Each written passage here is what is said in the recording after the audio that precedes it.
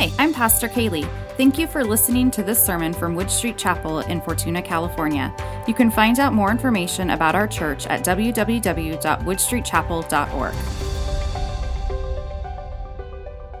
So, we sang a lot of songs this morning that were about hope. Our living hope, that God is our hope in hopeless situations. And so as we are continuing our study this morning on the first two chapters of Ephesians, we come back to this question of who am I? I have been given hope. There are a lot of key terms that come up in Scripture as we're looking through the Bible. There's terms like faith, and terms like hope and love and joy and grace and peace, understanding, all of these different terms that we come across. Sometimes we read them, we know how to say them, but maybe sometimes we don't have a clear understanding of what they mean. Sometimes hope can kind of have this vague definition. And so the first thing that we have to do this morning is we have to define hope. What is hope? Is it that wishy-washy, maybe kind of unsure optimism of, gosh, I hope this thing comes about in my life, but I have no idea if it's going to? Man, I sure hope I get this job that I'm expecting. I sure hope that this thing comes about in my life. And this is kind of where the modern idea of hope is right now. It's this up in the air idea of, man, it may happen. It sure would be nice if it happened, but it's anybody's guess if it's going to.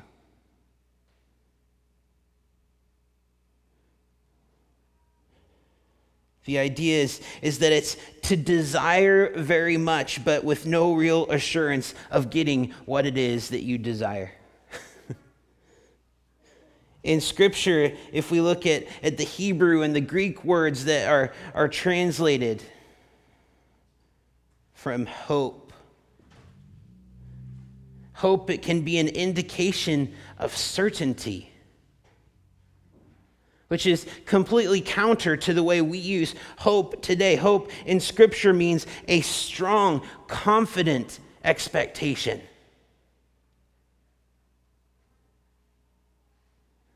When we look at hope in Scripture, hope can mean trust. It can mean confidence in the expectations that I have.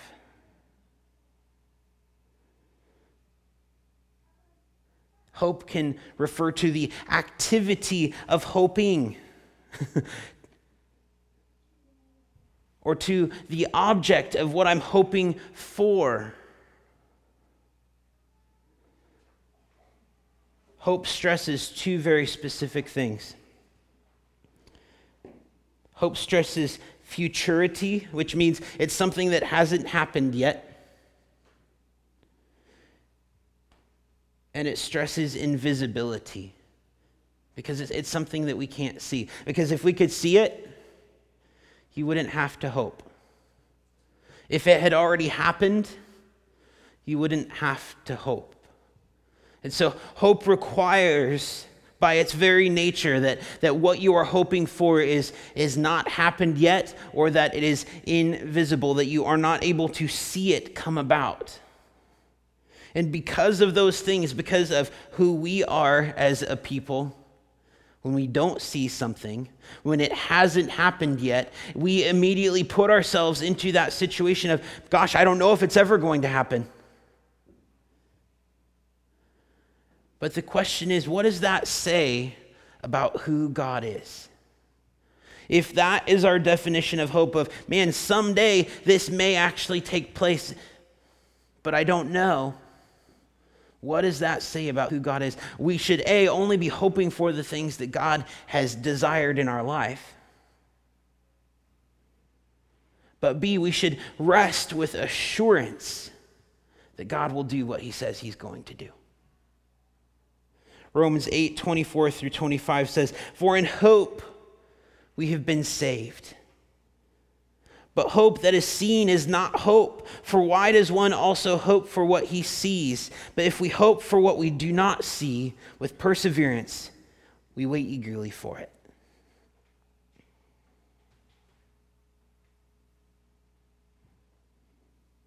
Hope is something that we need to describe if we're going to understand it. We can define it, but we need to describe hope.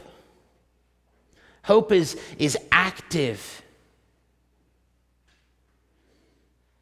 In the Bible, hope is never a static or passive thing where it's just something laying in the background.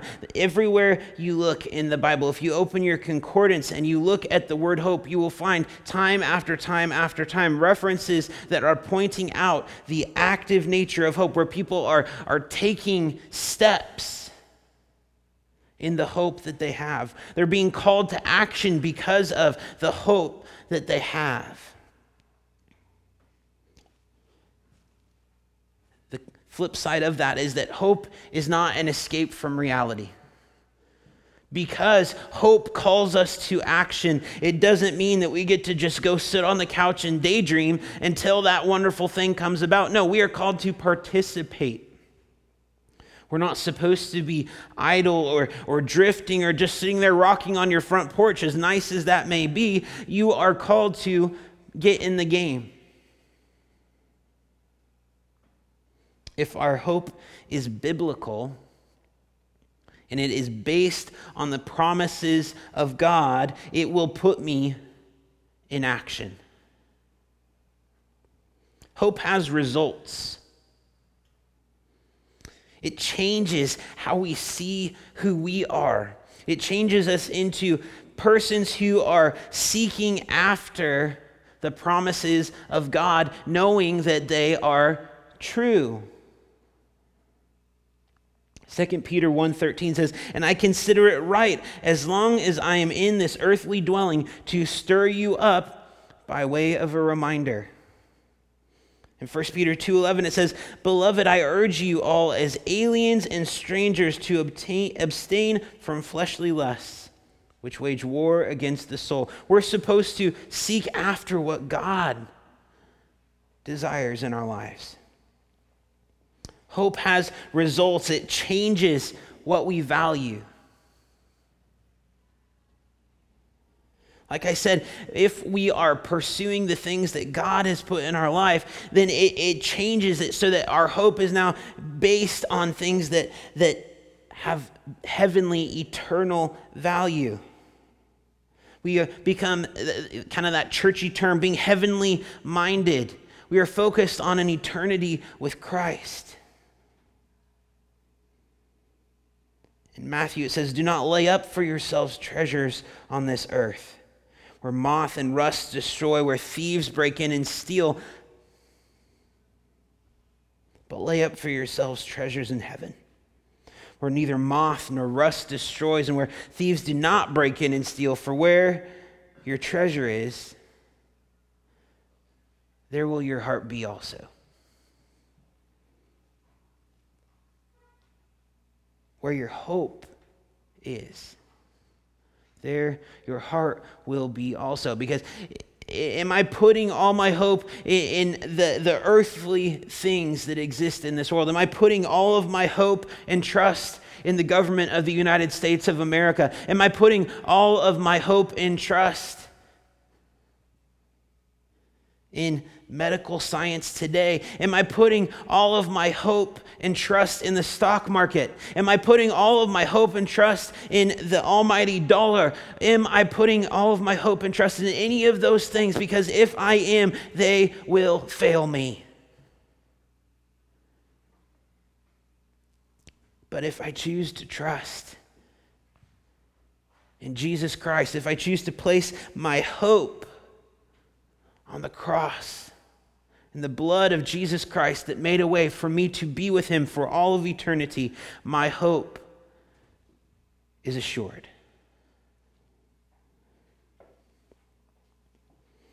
Hope has results. It affects what we do with our lives. It affects how I spend my time.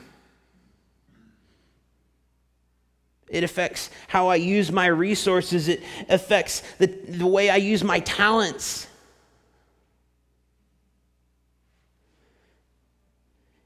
If I truly have a hope for life eternal with Jesus Christ, then shouldn't my use of my talents that he has given me reflect that hope?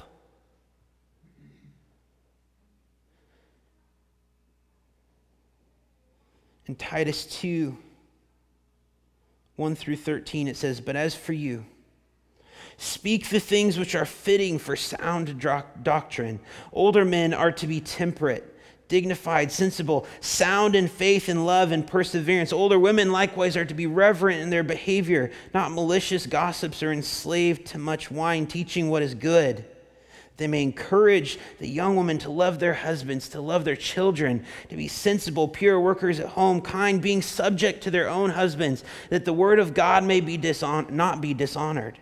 Likewise, urge the young men to be sensible. In all things, show yourself to be an example of good deeds, with purity in doctrine, dignified, sound in speech, which is beyond reproach, in order that the opponent may be put to shame, not having anything bad to say about us.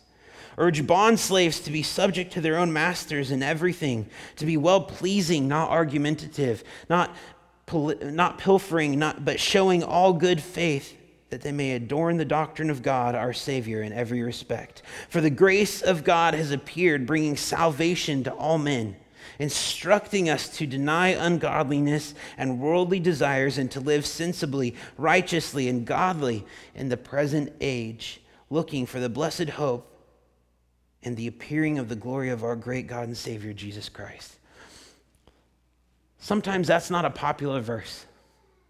Sometimes that part of Scripture gets so lost in the cultural hang-ups that can come from it that we just, because we don't want to have some type of uncomfortable interaction, we instead just forget the whole thing.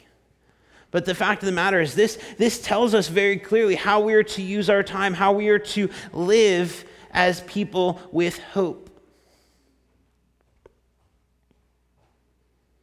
There are cultural references in here in terms of the role of a woman in the home, in terms of the role of a man in the home that are different than what they were today. And that's okay. There are things that change, but there are some things that don't change. And the things that don't change are what we put our hope in.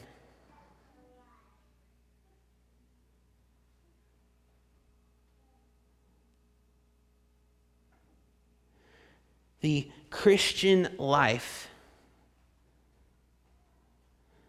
if it is grasped according to what God's word says it is and not what the latest popular TV network says it is, the Christian life, if grasped according to God's truth, is an obsession with eternal hope. It is an obsession with the hope that Jesus Christ gives. Do you live a life, do I live a life that reflects an obsession with the hope of Jesus Christ? Sometimes I don't know that I do. I don't know that every action that I take, every word that I say reflects that hope that I have. That's something that I can grow in. That's something that I can mature in.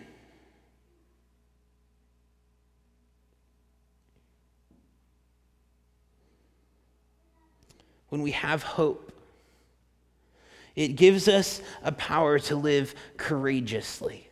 When I have hope, it allows me to set aside the concern of what is this person going to think of me? What is this going to do to my future prospects? What is this going to do to my popularity?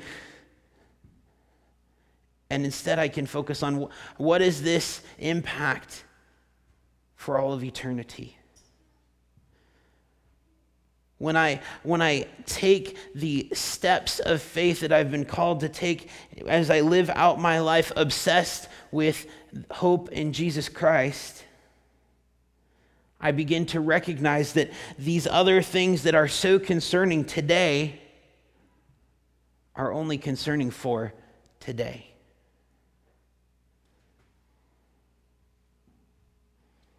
So then why are we so quick to focus on the today? Why am I so quick to give up the focus of eternal glory with Jesus Christ and to instead focus on the thing that is right here in front of me? Maybe because it's hard to believe in something we can't see. It's hard to believe in things that are in the future. It's hard to believe in a heavenly reality. It is. It takes faith. And faith is different than hope. We need both of those things. It's the person that believes in heavenly hope, who is fixed on it, who is focused on it, who is obsessed in it. That is, because of that obsession, they are able to have such a light grasp on everything else that is happening in this world, according to Peter. That they're able to put the first thing first.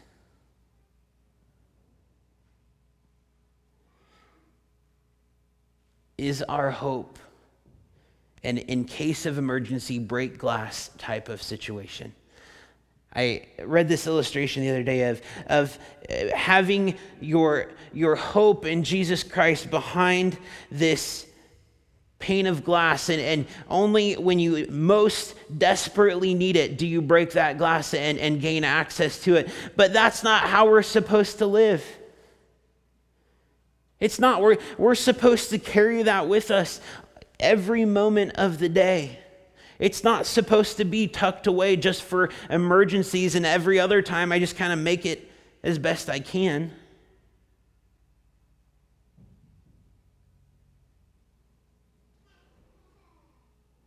Hope has rewards and blessings.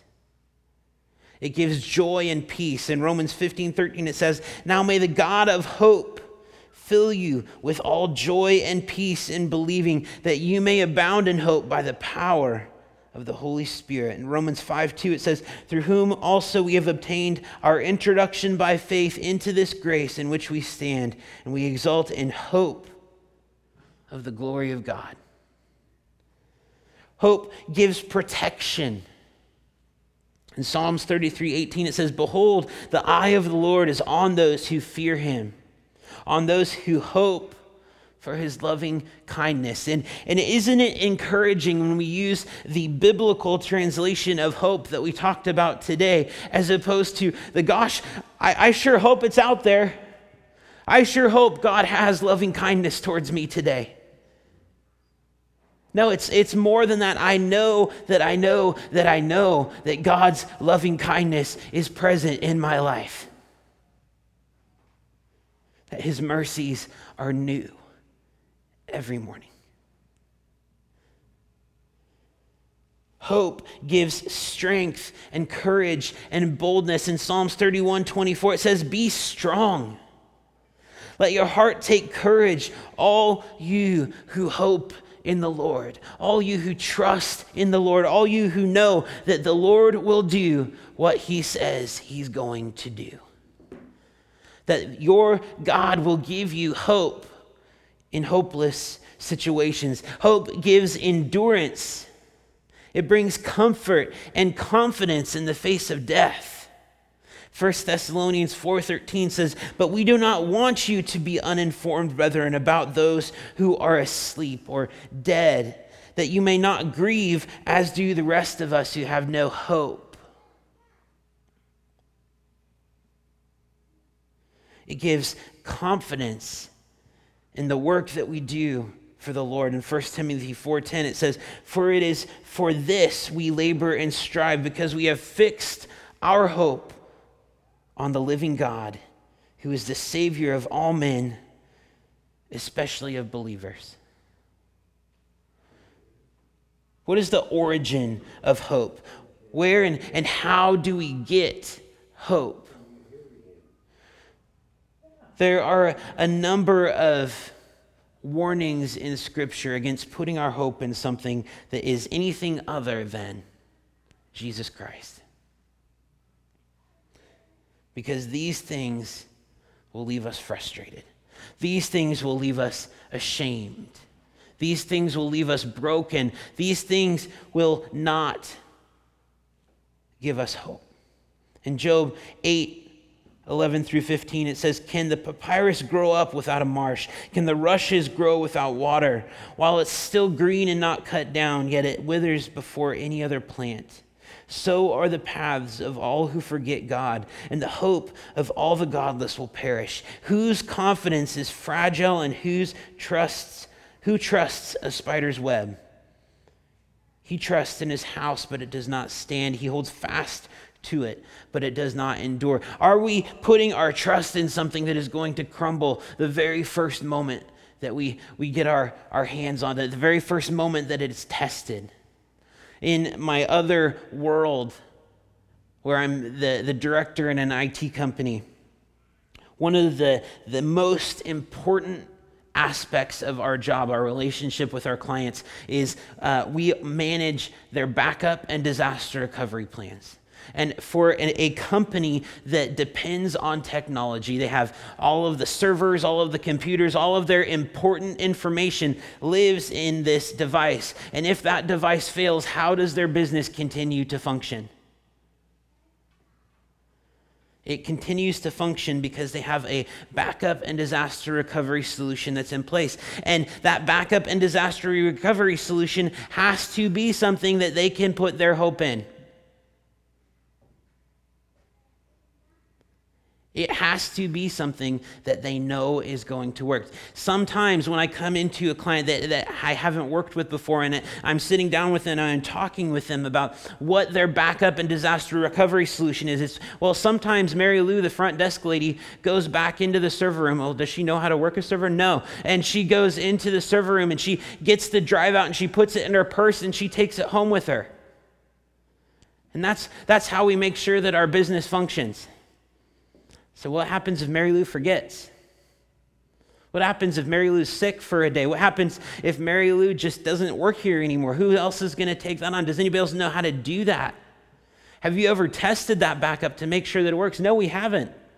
And then I go and I look at it, and they've been backing up nothing their entire time. There's nothing on the drive that would restore. So if they ever came to need that data, and I've had clients that have done this, that have needed this information, it's not there.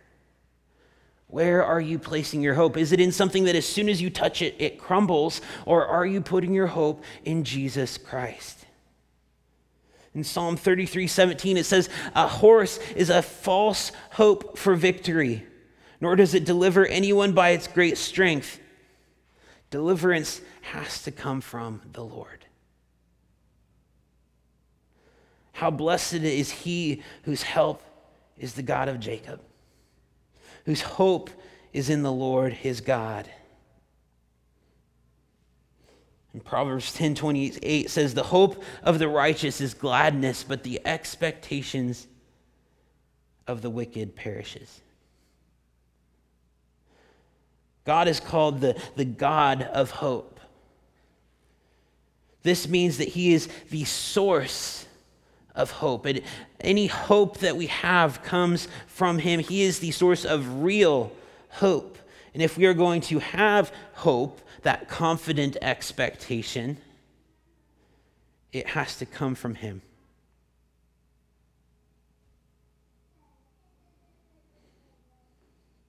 My soul waits in silence for God alone, for my hope is from him. Psalm 62:5. My soul waits in silence for God alone, for my hope is from him. What if that was just our declaration for the week? What if we didn't focus on anything else that I said today? What a waste of time. What if we just looked at that one sentence and said, this is what I'm taking home? That I will wait until God tells me to move. I will stand here in silence until God tells me to speak. I will wait until God gives direction, for my hope is from him. If that is the only thing that you take from today, that will be enough.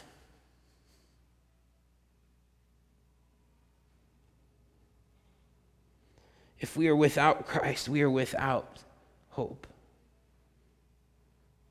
Ephesians 2:12, it says, remember that you were at that time separate from Christ, excluded from the commonwealth of Israel, and strangers to the covenants of the promise, having no hope without God in this world. But it's not like that anymore. Because of the communion table that we are coming to celebrate this morning, we have a way. Christ has made a way. Hope depends on knowing the Word of God. For whatever was written in earlier times was written for our instruction, that through perseverance and the encouragement of the Scriptures, we might have hope, it says in Romans. The Word of God is here that we might have that hope. Because of the hope laid up for you in heaven, of which you have previously heard in the word of truth, the gospel, which has come to you, just as in all the world also it is constantly bearing out fruit and increasing, even as it has been doing in you also since the day you heard it and understood that the grace of God is in truth. Hope depends on knowing and resting in God's grace. If you don't consider God's grace that has been extended to you, grace, that undeserved gift, if you don't consider that, how can you possibly have hope? How can you have hope if you don't consider grace? Hope depends on the Spirit-filled life. Romans 15:13, it says, now may the God of hope fill you with all joy and peace in believing that you may abound in hope by the power of the Holy Spirit. And therefore gird your minds for action. Keep sober in spirit. Fix your hope completely on the grace to be brought to you at the revelation of Jesus Christ.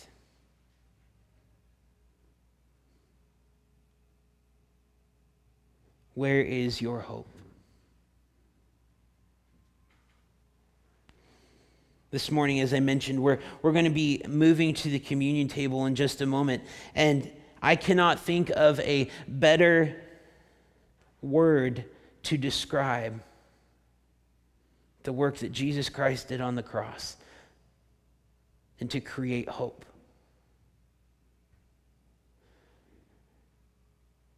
Jesus Christ came down. He lived a sinless life. He died a sinner's death on the cross, even though he knew no sin, to make a way for me to be with him for all of eternity, to give me hope.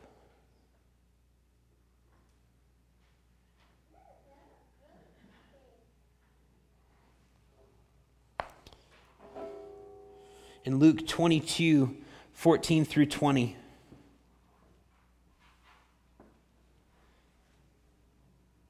it says, when the time came, Jesus and the apostles sat down together at the table. And Jesus said, I've been very eager to eat this Passover meal with you. before my suffering begins. For I tell you now that I won't eat this meal again until its meaning is fulfilled in the kingdom of God." And then he took a cup of wine and he gave thanks to God for it. And he said, "Take this and share it among yourselves, for I will not drink wine again until the kingdom of God has come." He took some bread and he gave thanks to God for it. And he broke it into pieces and he gave it to his disciples. And he said, "This is my body, which is given for you. Do this in remembrance of me." And after supper, he took another cup of wine and he said, "This cup is the new covenant between God and his people, an agreement confirmed with my blood, which is poured out as a sacrifice for you." The old covenant was first kind of seen when Moses was given instruction and the people of Israel were preparing to leave Egypt, and they were told to slaughter a lamb, and they were to take the blood of the lamb and they were to put it over the doorpost of their home, and the angel of death, as it came through, would pass over them as it smote the rest of the people of Egypt. And I saw a very simple and yet a very profound statement. God never opened the door to see who was inside. There was never are you good enough to be covered by the blood of Jesus? Are you good enough to be passed over by the angel of death? It was the Lamb of God is enough. The sacrificial lamb is enough.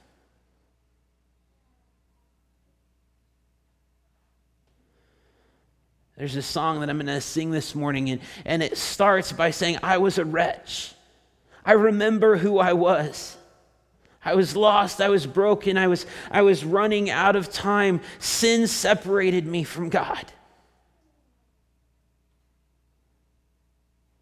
But thank you, Jesus, for the blood."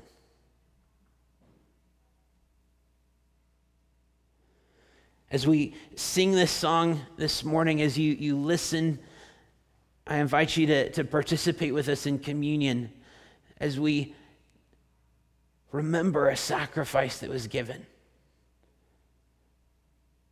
A sacrifice that paid the debt that we owed.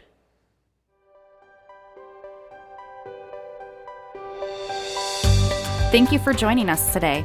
If you'd like more information about Wood Street Chapel, check out our website, woodstreetchapel.org, or email us, info@woodstreetchapel.org. Connect with us on Facebook to stay in the loop.